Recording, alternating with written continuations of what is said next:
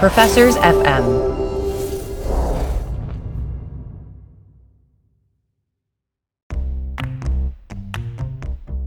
You're listening to the unSILOed podcast with Greg LeBlanc, produced by University FM. unSILOed is a series of interdisciplinary conversations that inspire new ways of thinking about our world. So wherever you are, enjoy today's episode, and here's your host, Greg LeBlanc. Welcome to unSILOed. This is Greg LeBlanc, and I'm here today with Gary Klein, who is the founder of ShadowBox LLC. We'll talk more about what ShadowBox does, but you're also the author of a bunch of books. Man, the first one that I remember came out a long time ago, 25 years ago, is called Sources of Power, How People Make Decisions. And then we also have Streetlights and Shadows, Searching for the Keys to Adaptive Decision-Making, and also The Power of Intuition, this one called Seeing What Others Don't. And the most recent book is called Snapshots of the Mind, which is really a collection of short essays, which ranges through your entire history of work, plus a couple of new insights. And I guess these were targeting a more, popular audience through your column and blog. Is that right? Correct. Yes. Yeah. And I think, the thing that I found I teach courses in behavioral economics, JDM, data and decisions, and innovation. And so I've had an opportunity to reference your work quite a bit in my teaching.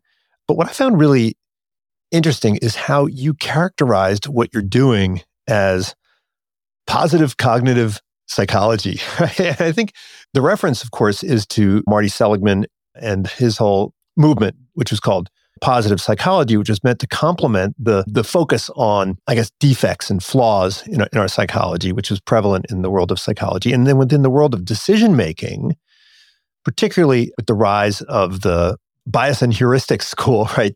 Kahneman, Tversky, et cetera, the focus has been on the flaws in our judgment, the flaws in our decision-making. And you want to emphasize and highlight, the positive aspects and how we're pretty darn good when it comes to making decisions. And in fact, there are some cases where we do these phenomenal things, right? Like we gain insights and we process enormously complex amounts of information in ways that we are still struggling to replicate with things like artificial intelligence.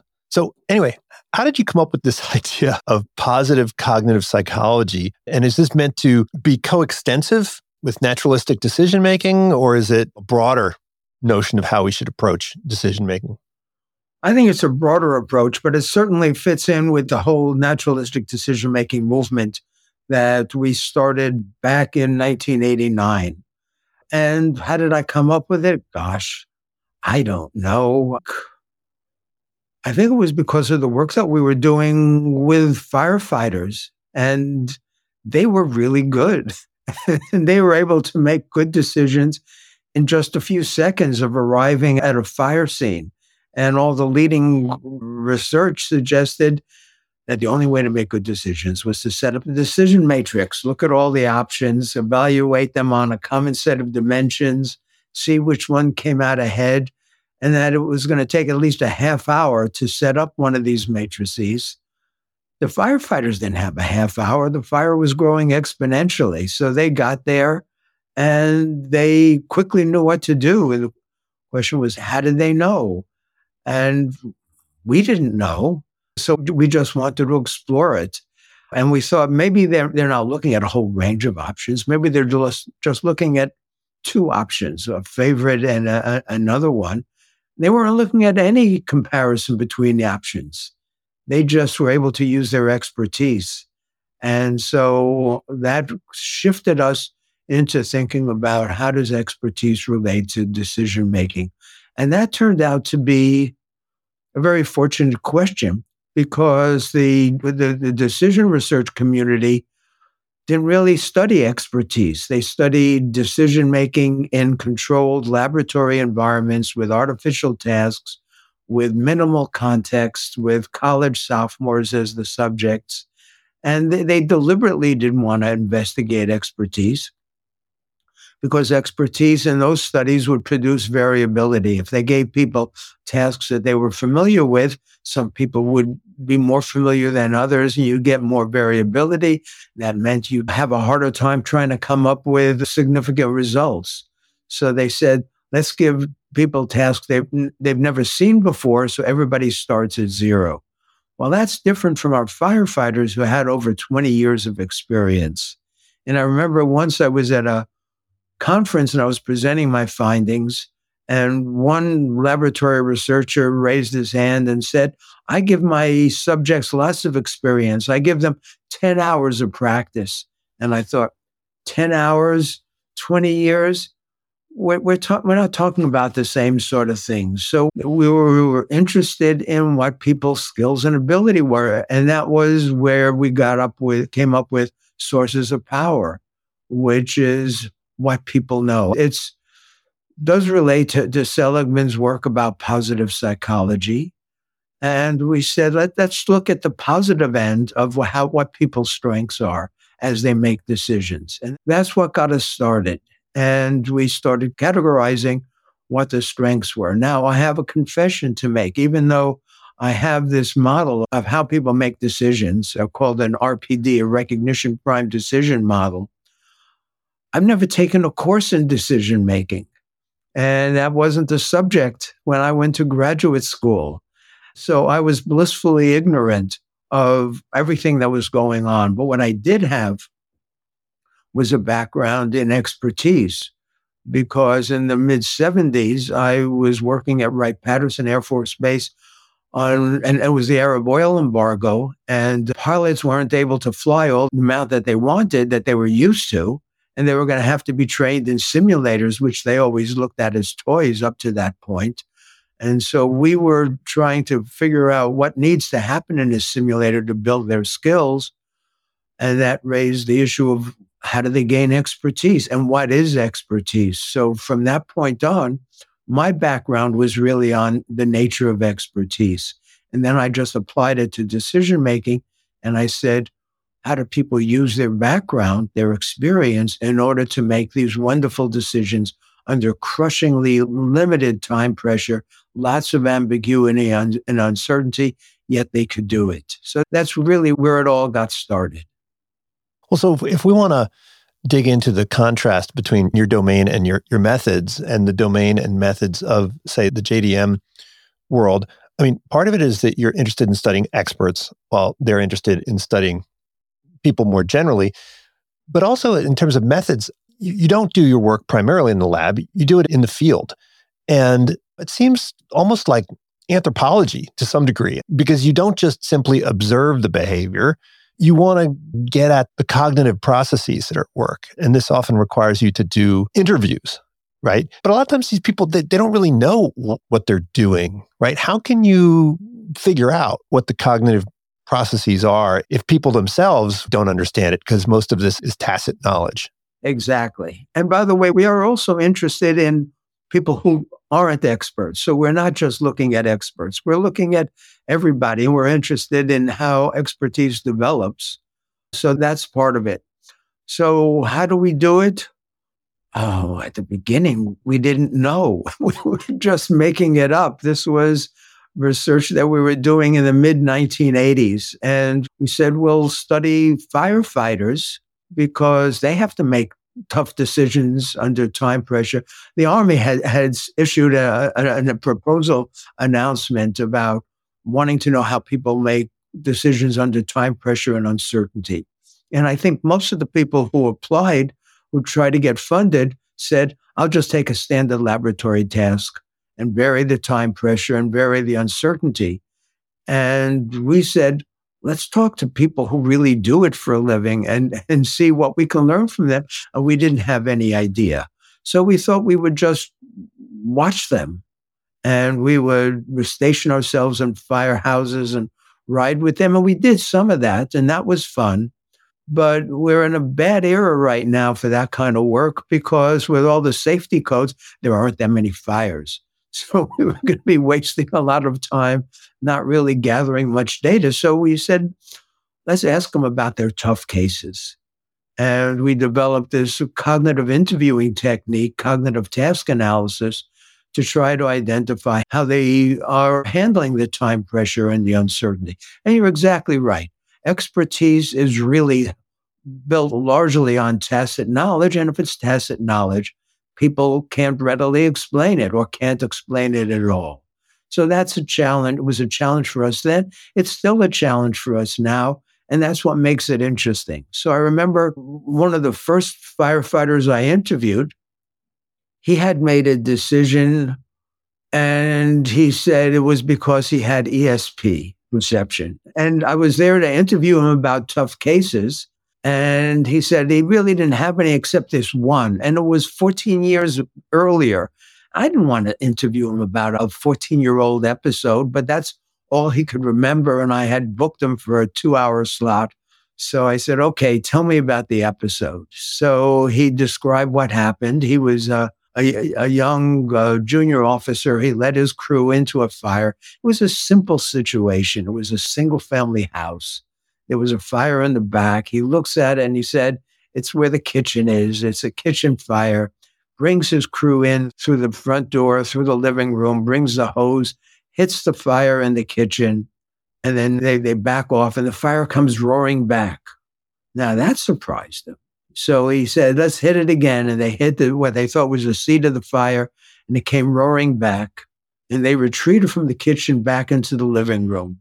And then something told him, this is a bad place to be. And he told his crew, everybody out. And everybody started to scramble to leave. Some people were jumping through windows. And as they were doing it, the floor where they'd been standing, the floor collapsed. Had they stayed there another minute or two, they would have been dropped into the basement because the fire was in the basement. They didn't even know there was a basement. And he said that was ESP. And that just showed him that he has ESP and he could rely on it to save him for the rest of his career. That was his story. Now, what do you do with something like that?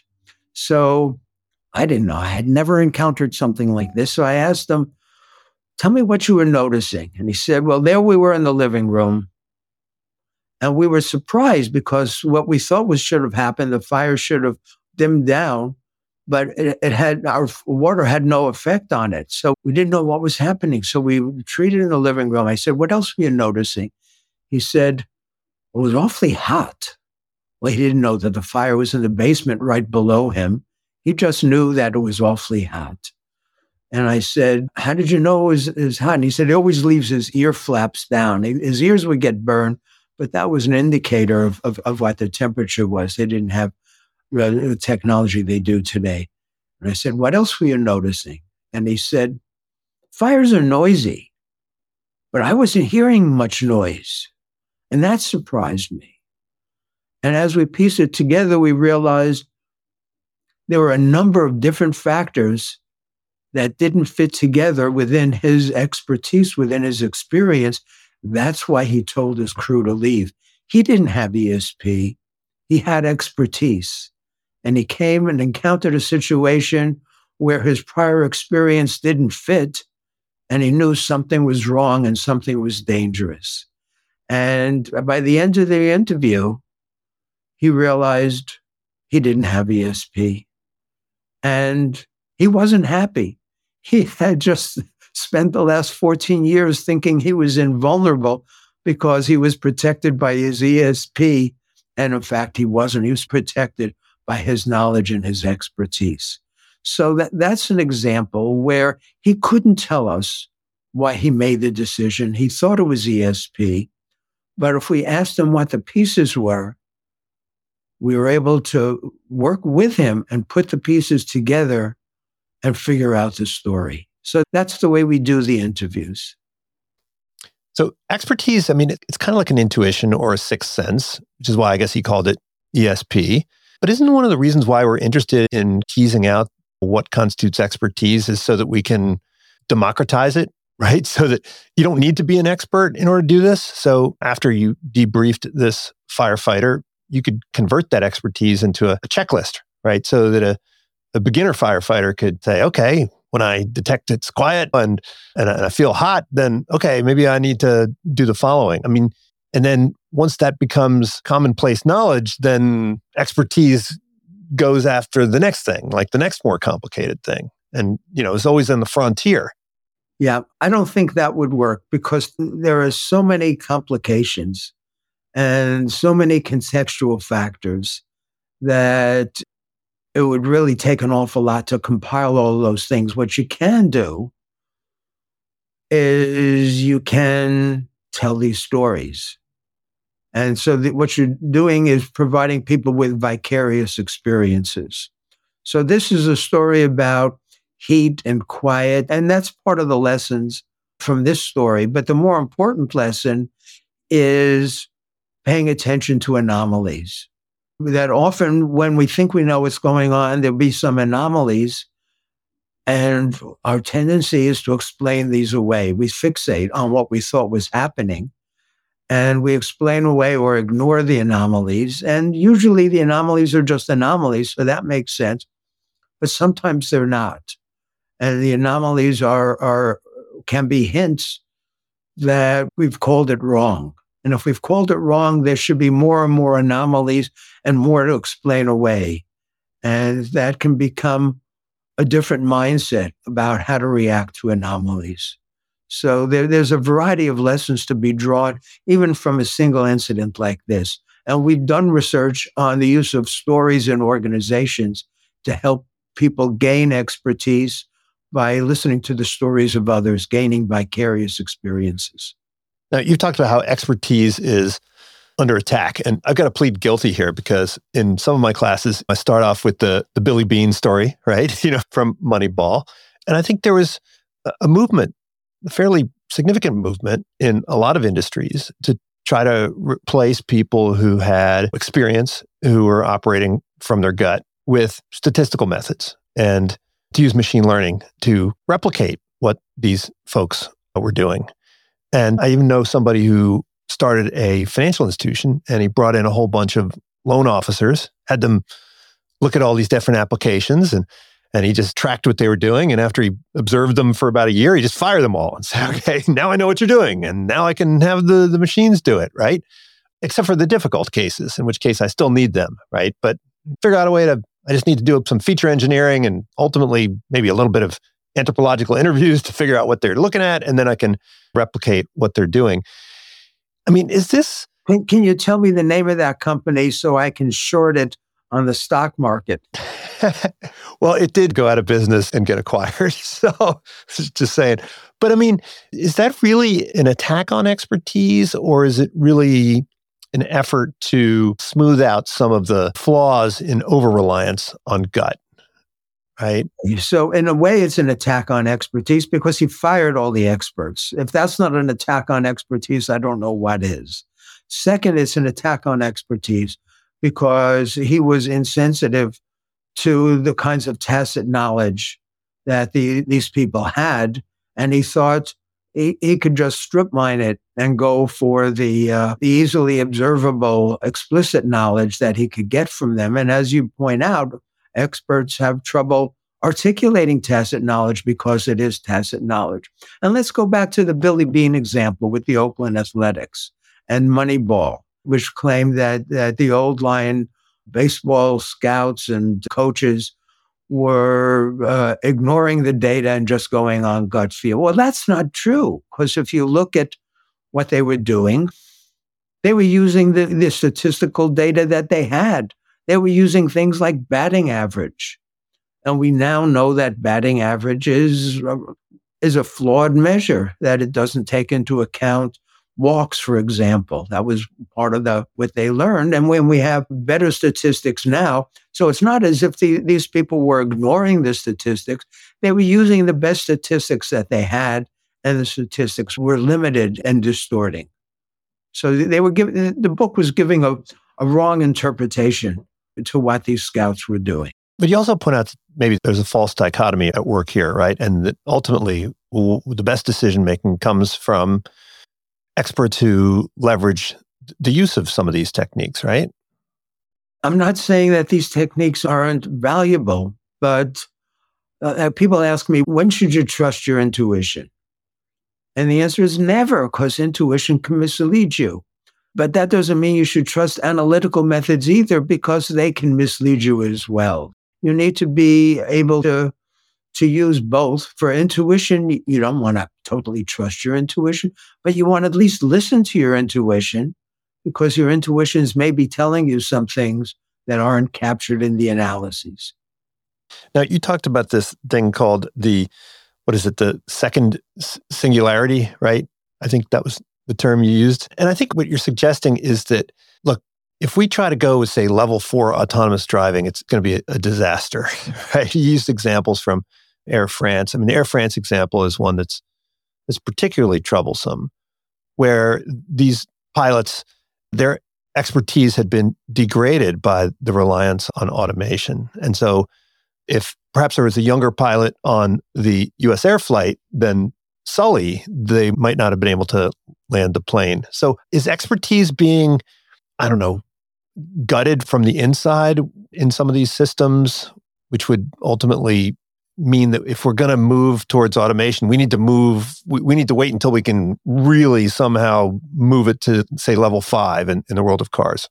Right. So you and I have different perspectives on it, because you're looking for automation to work. And I'm thinking even in a task like driving, you encounter things that wouldn't have been programmed in, or that the machine learning wouldn't have handled. And that's why what we have, even though we've been promised self-driving cars, we don't have it. And we have the communities that have undergone the trials walking back because it's too risky. My friend Ben Schneiderman and I have written about this, and there's an essay on that in the book, Snapshots of the Mind. And we said, instead of trying to build machines that are smarter and smarter, we should be trying to build machines that make us smarter, because we're the ones who have the responsibility for our decisions. So let's build machines that can collect all kinds of data and provide us with trend analyses that we wouldn't be able to capture. I have an example. An article that I read, and I've talked to the lead author, was looking at emergency departments and identifying patients who were at high or low risk of cardiac incidents. And they could look at thousands and thousands of different variables. So they had a very complex system based on machine learning, and they were very happy with it, and they could outperform the physicians. But they had a machine learning system, but the physicians weren't in a position to learn anything at all, because it's very hard to get feedback in an emergency department. And this machine learning project, even though they had thousands of variables, there were only about 15, maybe 20 variables that really mattered. And I thought, if you pinned it down that way, why not tell the physicians what these variables are and let the physicians in on the secret, rather than make it a competition between the machine and the human?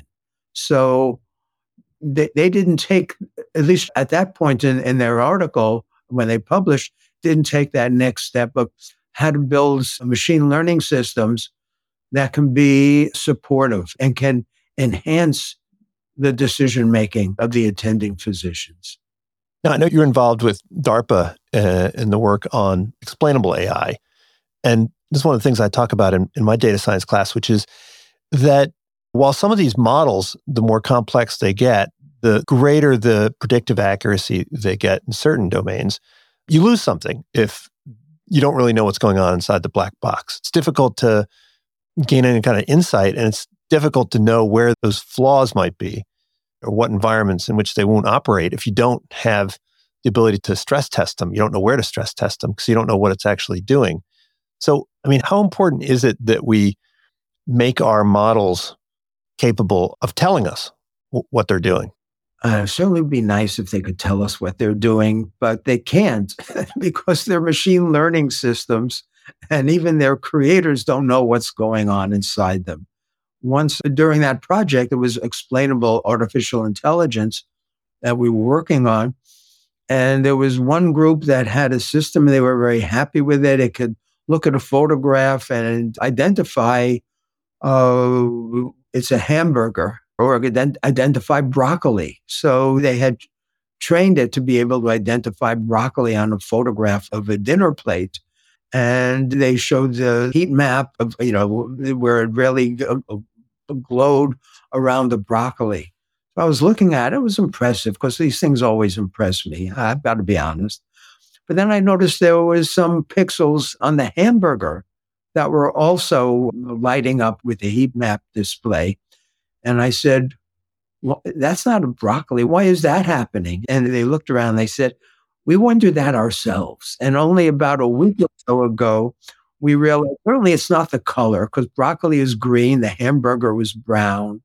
It's not the shape because broccoli has the florets and the hamburger is pretty round. And they said, it must be the texture. It must be that the texture of the florets and the texture of the hamburger at this point must have synchronized. So they were happy that they were able to figure it out, but it wasn't easy to do it.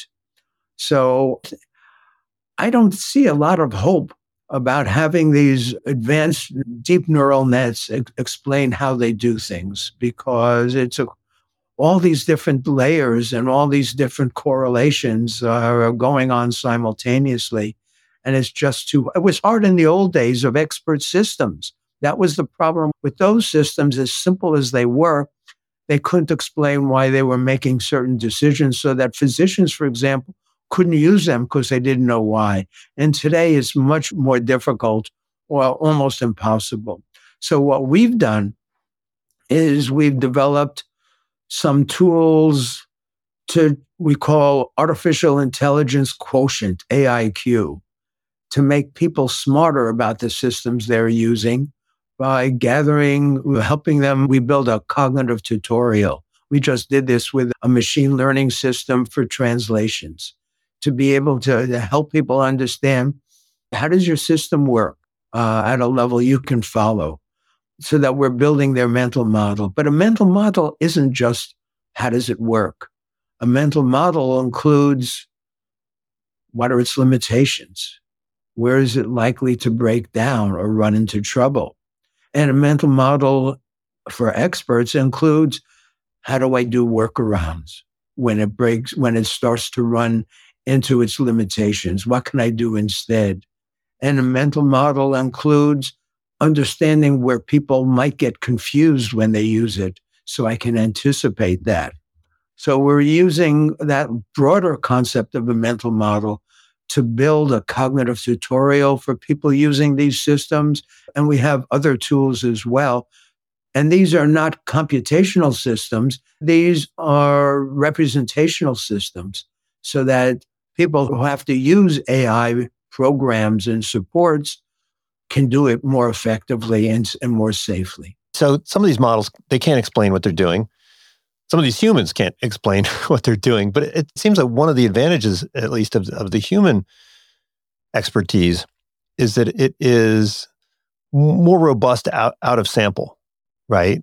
In other words, if the machine learning has not seen things that resemble the training data in some way, it often doesn't know what to do. Whereas these human experts, they can engage in speculative reasoning, I think you highlight. Exactly. And that's one of the hallmarks of humans, and particularly experts, is to engage in speculative reasoning when you've gone beyond what they've encountered before. And in fact, that's one of the ways that we distinguish experts from journeymen is you throw something at an expert that the expert hasn't seen before, and their eyes light up and they say, what can we do about this? Whereas a journeyman says, I don't know. I'm going to have to call somebody else in. They get uncomfortable rather than enthusiastic. So yes, as people become more skilled, they love the challenge of having to engage in speculative reasoning. That's a human capability and a human source of power. Now, you spent a lot of time doing training programs, trying to help these journeymen become experts a bit more quickly with perhaps a little bit less experience than the experts have had to acquire. How can you do that? I mean, how can you, without converting the tacit knowledge into explicit knowledge, how can you get people to become better, more expert-like decision makers in their domain? Right. We don't think it's going to be productive to unpack as much of the tacit knowledge as possible and provide it in that form. So we provide it in a narrative form, in a story-based form. And we developed a technique called ShadowBox. Actually, we didn't develop it. It was developed by a friend of mine, a firefighter, New York Fire Department, a guy named Neil Heinz. And here's how ShadowBox works. I give you a tough scenario. And as we go through the scenario, I'll pause it. I'll stop the action. And I'll say, all right, Greg, at this point, here's 4 courses of action. Rank order which one you would want to do top, second, third, or fourth. Rank order them, and then write down your reason why you ranked them that way. Then we continue the scenario and we stop it again. And we might say, all right, at this point, here's 3 goals. Rank order how important each of the goals strikes you as. And you rank order it and you write down why you ranked it that way. And then we continue on and we might say, here's 5 pieces of information. Rank order the importance of each of those 5 pieces of information and why. And we've had a small group of experts go through the same exact scenario. And they've done their ranking and they wrote down what they ranked. And so when you go through the scenario and you do your ranking, we can immediately say, here's what the experts rank. And you want your ranking to match the experts. But the real learning comes in looking at the reasons that the experts put down. And because the reasons are a clue to the expert's mental model. And you're looking at your reasons, and then you're looking at what the experts noticed, the inferences they drew, the worries that they surfaced. And so you're building a stronger mental model by going through the ShadowBox scenario. And what we find is within a half day, people's rankings match that of the expert by about 25% more compared to the beginning of the training. So that's the way we train people to see the world through the eyes of the experts without the experts having to be there. Because the experts are expensive. They're hard to get access to the experts. But we've got their responses to the scenario, and we provide that to you as feedback. So it's kind of like the case method, right? To some degree, the way we teach it in business school. It's very much like the case method, and it marries the case method with looking at the decision points within the case and then packaging the expert choices and reactions plus the expert's rationale. So we get into that level of detail. And this is something that people can do on their own. So they can be trained on their own, although it's often maybe even more productive to do it in small groups and have a trained facilitator work with the groups. Yeah, you mentioned a couple examples in the most recent book, one of which had to do with the Marines and how they improved their decision-making through exposure to methods like this. And then the other one was using simulation, right? So this was the Rio Tinto group. To what extent can simulation accelerate the acquisition of expertise? I recall hearing a story about flight attendants and how they, at Singapore Air, they would take these safety quizzes. And they all passed the safety quiz with flying colors. But then when they put the goggles on, there's a fire on the virtual plane, none of them knew what to do, right? They were all panicking because the checklist that they scored really high on didn't really help them in that emergency. And so the group that I'm really impressed with is WTRI and Leah DeBello and Dave Lehman and Sterling Chamberlain. And they build wonderful simulations. But it's not trivial to build a wonderful simulation. You have to be really smart. And these guys are really smart. And you have to understand the nuances of expertise and include that in the simulation. So the simulation really gives the person a workout. Now, in many situations, people build these simulators, and the simulators have lots of physical fidelity. They really look like the real thing, and the developers are very happy with them. But they haven't really paid attention to how they're going to train people. They're just building the artifact because they know that's what they can sell to the government or to the major corporations. And so they're building these fancy, expensive simulators, and people only have a chance to be in the simulator twice a year, 3 times a year. That's what I like about ShadowBox is you have all these scenarios and people can go through these scenarios on their own laptop. In some aspects, they can go on they could use their cell phone. So they could be training all the time, not just on these special occasions. Now, look, if we want to teach people to become better decision makers, is there an all-purpose way to do this? I mean, look, if you want to teach somebody to be a great firefighter, I mean, that's specific to the domain. If you want to teach somebody to be a great Marine, that's presumably specific to the domain. But are there some general principles that we can apply to the teaching of good decision making? I mean, look, I offer a course where I go through and try to get people to recognize all of the flaws in their decision making, right? Following the standard playbook, right? Where we learn about all the different biases and heuristics and where they steer us wrong. Is there a better way to do that? Or was there one that is more comprehensive that complements that approach? It's a great question. And I've got 3 different answers. So the first answer is the one that I'm the most comfortable with is no, there's not. You can't make somebody generally a better decision maker.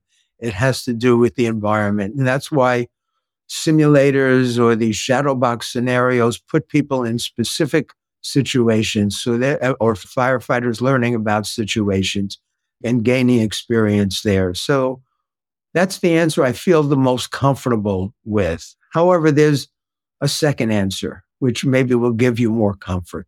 I think there are some general principles. To make somebody smarter in a domain, this is something that Danny Kahneman and I have written about. To build intuitive expertise, you need to use feedback. And people just don't take advantage of feedback. And so you can be deliberate about it and say, here's where I want to develop skills. What kinds of feedback can I get? And then how can I diagnose the information I'm getting from the feedback and use that to build a richer model? So that's one general principle. Another general principle is one that I talked about before, the tendency some people have to fixate on the initial impression they have. And I want people to jump to conclusions. That's part of our skill. That's part of our expertise. I just don't want them to be stuck on those initial impressions. And to get unstuck means being sensitive to anomalies, things that don't fit your hypothesis, and be curious about it. And so I think that's a different mindset than people often have, which is to hold on to their initial hypothesis. So that's my second response. My third response, I don't know if you'll like either one of them. You're going to certainly not like my third one. My third one is I'm not a fan of the heuristics and biases approach. And I think in many ways, it's a distortion of what Kahneman and Tversky originally did. They weren't setting out to show how stupid people were or how flawed their decisions were. That was just the way they could design their experiments to demonstrate that people used heuristics.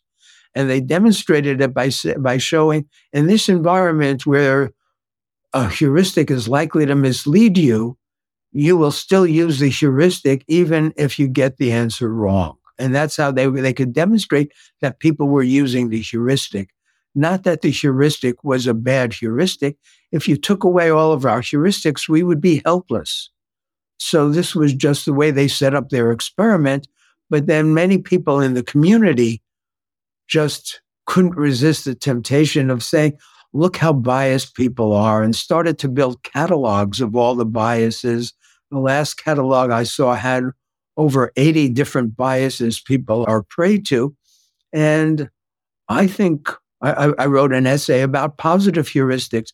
I'd like to see more people look at the way heuristics help us and give us quick responses and let us function in the everyday world, and use that research as a basis for thinking about how people develop and use when I originally called back when I wrote my book in 98, how they use sources of power, because I think that's an important dimension, is to look at the positive aspect rather than the negative aspect. And that doesn't mean I want to be a Pollyanna and say people don't make mistakes, because people clearly do make mistakes.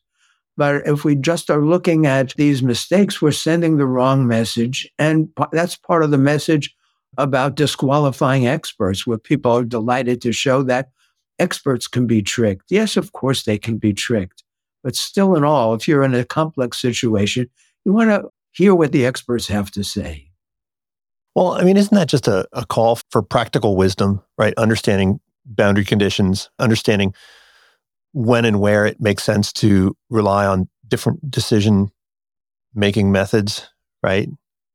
Sure, you'd like to encourage that, but right now the call is on developing statistical methods that can outperform the experts. And so that you can show that, like your friend that you described at the beginning, you can show that you don't need the experts and you can fire them, which your friend did at his or her peril. Well, they're expensive. The experts are expensive, but sometimes they're cheaper than systems. I mean, you cited this example of Amtrak, right? And I remember this Amtrak I was actually working with a European railroad company at the time, and they were trying to figure out what to learn from this Amtrak disaster. And at the time, I think Amtrak said, well, we don't have the $8 billion to put in place all of these crash protection systems. And if Congress would just give us the $8 billion, then we would be able to put this in place. And I remember thinking, like, why can't you just take an Android phone and strap it into the train with some GPS? And then that's what you describe in your piece. Like, that seems like a cheap way to combine the use of technology with human decision-making. And it's going to do probably almost just as good as some kind of automated $8 billion system. Right. Just for listeners who aren't familiar with this example, it was an Amtrak that just derailed, and the reason was that the engineer was distracted and thought he knew where he was, but he got confused about where he was, and there were no displays in the engine cab showing him where he was. I mean, we have those displays in our cars, and we're driving all kinds of routes these days. A train track doesn't move. I mean, a train track is fixed. This would be really very easy to be able to establish.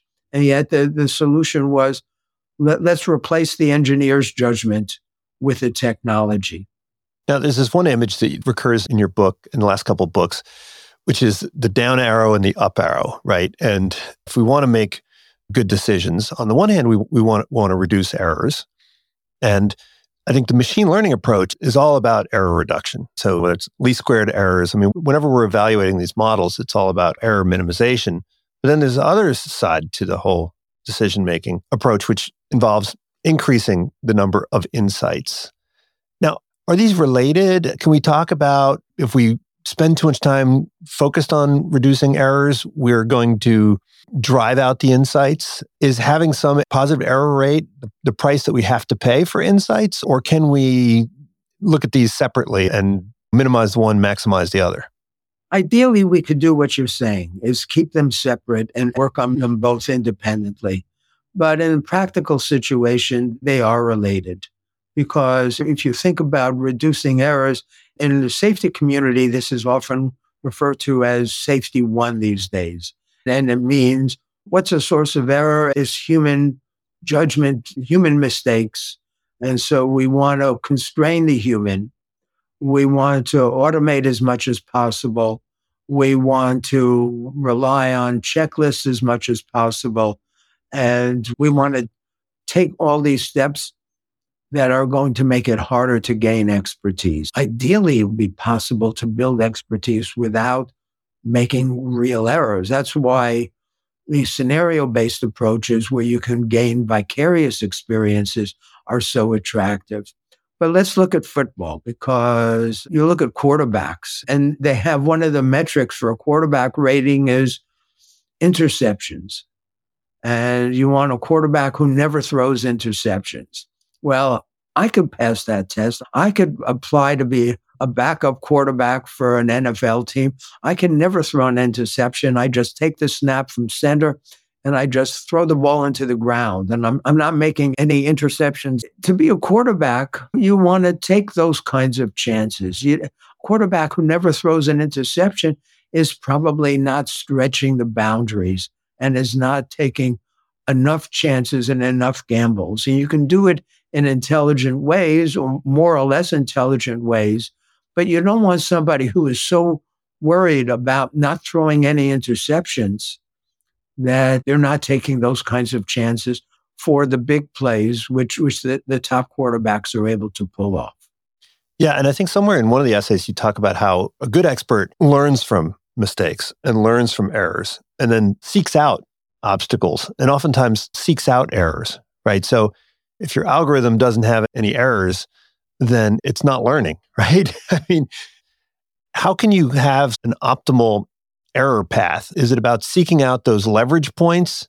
Because you talk about leverage points, and I love this example. When I teach courses on innovation and entrepreneurship, that's a big part of the course, teaching people how to fail cheaply, but to have as many of these cheap failures as possible that provide some insight and some learning. So you want people to learn from feedback, but it's not that trivial, because a lot of times I see people say, yeah, we're going to provide feedback about whether you succeeded or not, but that's just the beginning.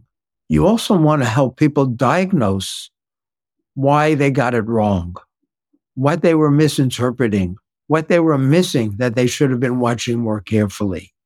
And so there's that diagnostic part, which gets into the tacit knowledge, which sometimes people can do by themselves. Sometimes you want to bring in another pair of eyes or somebody with more expertise to help you unpack, why did I get that wrong? Or what was there something I could have done that would have prevented this? So you want to have that kind of opportunity for a diagnosis to help get richer feedback rather than just, I got it right or I got it wrong. That's a slow, not particularly effective way of learning. Yeah, and you talked about how you can use this in teaching, right? So the best way to teach is not to simply correct someone when they make a mistake, but to have them walk through the process of understanding their mistakes. You want them to be able to do this kind of self-diagnosis, and you want them to take that as part of their mindset so that when they leave the class, they're still curious. And some people, if they make a mistake, say, okay, I'm putting it behind me. But the real experts don't put the mistakes behind them. They're really upset about these mistakes, and they keep mulling about it until they can come up with some idea. Here's what I could have done. Here's what I should have done. And then they can start to relax. And that's one of the ways we distinguish the real experts from the ones who are just pretending, is you ask people, what's the last mistake you made? And the real experts know the last mistake they made because they're still processing it. But the others are saying, I can't think of any mistakes. And that's a bad sign. Yeah, and you talk about how the best experts are ones that are continuously curious, right? And so their knowledge shields are relatively weak. So why is it that people erect these knowledge shields that prevent them from advancing their expertise? Gosh, I've never thought about why the knowledge shields came into being. That's the work of Paul Feltovich. But there are others, Chin and Brewer and others, who have studied these kinds of knowledge shields. And the knowledge shields are ways of protecting us and protecting our beliefs, because it takes a lot of work to try to change your mind, to change your mental models. And the knowledge shields keep your mental models intact. So it keeps you in your comfort zone. Whereas the experts are confident enough in themselves and curious enough that they're not only able to go beyond their comfort zone, they look for opportunities to go beyond their comfort zone. They look for the challenges. You said they seek out discomfort, they seek out obstacles, right? Right. Now, I was once involved in a project. There was a Freakonomics series that I was recently involved in about failure and what to do about failure. And there's a common belief that failure is a way to learn, and people should welcome failure and embrace failure. And I see that written about a lot. And I don't agree with that. I don't think failure is a good thing. I don't know about you, Greg, but in my life, when I fail, it hurts. It really bothers me when I fail. I don't seek it out. Sometimes I'll go for days or a week just grumpy and frustrated and a little bit frightened. If I fail there, where else might I be failing? And that's adaptive because that keeps the failure in front of my mind. I'm not ready to move on from the failure until I can think about, here's what I should have done. Here's what I could have done. Wow. Now I can't wait for another chance. Whereas before I came to that insight, I was dreading having to be in that situation again. Now, in this book, Seeing What Others Don't, you talk about becoming an insight hunter, right? And also creating an organization which fosters insight hunters. So how does one do that? And why is it so hard, right? Because you talk about not only what sparks insights, but also what are the obstacles to capitalizing on that spark or making sense of that spark? Right. And most organizations, if you ask them, they say, we want to foster insights. We want to foster creativity. And they believe it. But that's not the way they live, because almost by definition, insights are going to shake up the way you do business. They're going to disorganize you. And organizations, even if they say they want more insights, what they really value is predictability. They value smoothness. They value projects that go along the predicted lines and don't create lots of turbulence. And those are easy to manage and everybody can relax. And so if you come up with an insight and you say, wait a second, we're heading in this direction, but we should be heading in this direction. Oh my gosh, what am I going to do with that? I've got to reorganize everything. We have our plan. We have our milestones. We have our payment schedule attached to all the milestones. What a pain in the neck that's going to be to make any changes. And so organizations they resist insights. They resist the kind of changes that insights demand because insights are disorganizing and they go against the basic core of what it means to effectively and efficiently run an organization. So what can they do without, ceasing to become an organization? What can they do?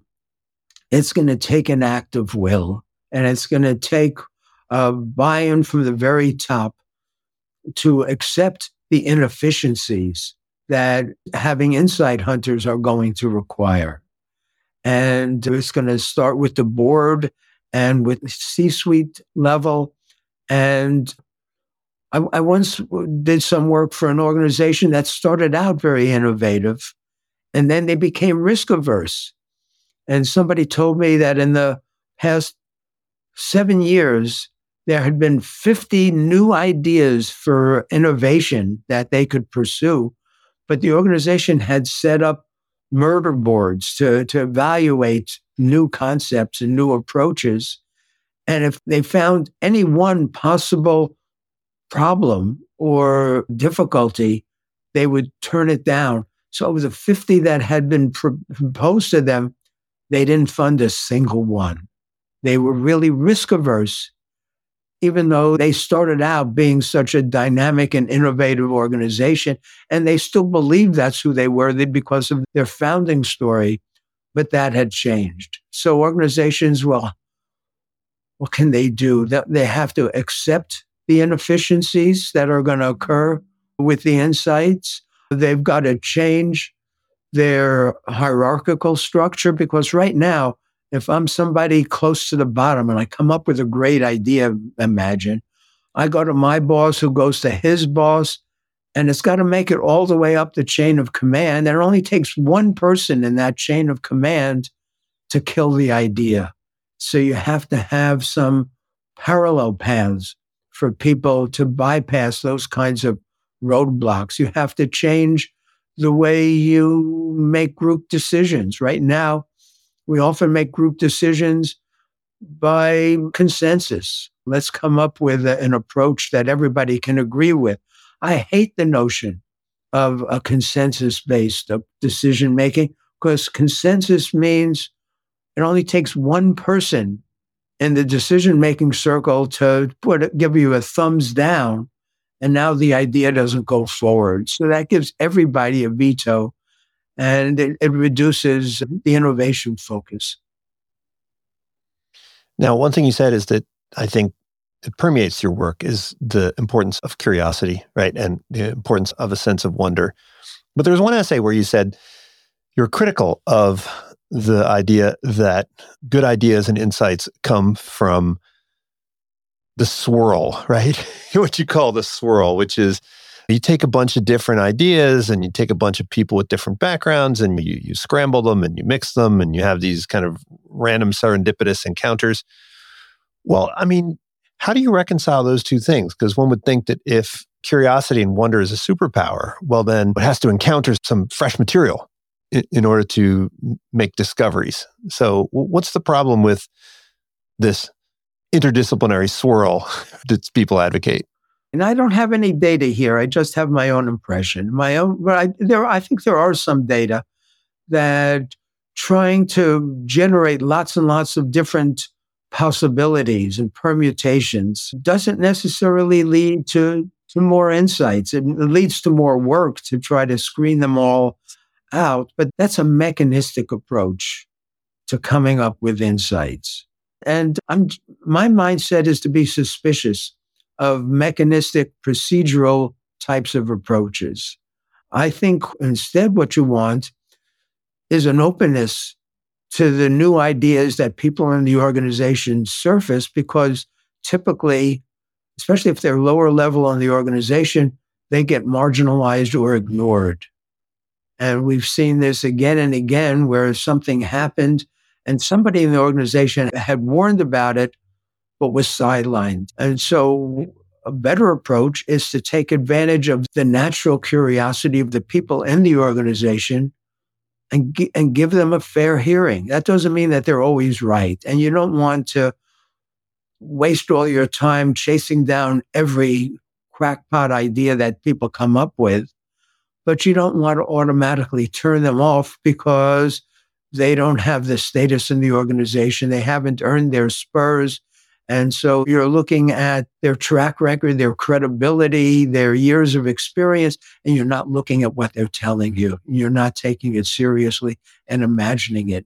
And so I think that kind of mindset would go much further than saying, let's everybody go to the same lunchroom and sit with people you've never seen before and just expose everybody to lots and lots of ideas and shake things up that way. I don't see any evidence that that's been effective.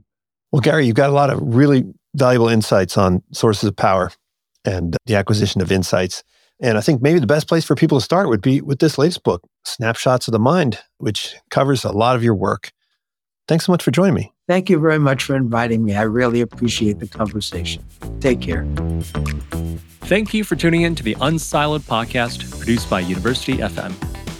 If you enjoyed today's episode, please give us a 5-star rating and review in your favorite listening app. To listen to our other episodes, please visit our website at www.unsiloedpodcast.com.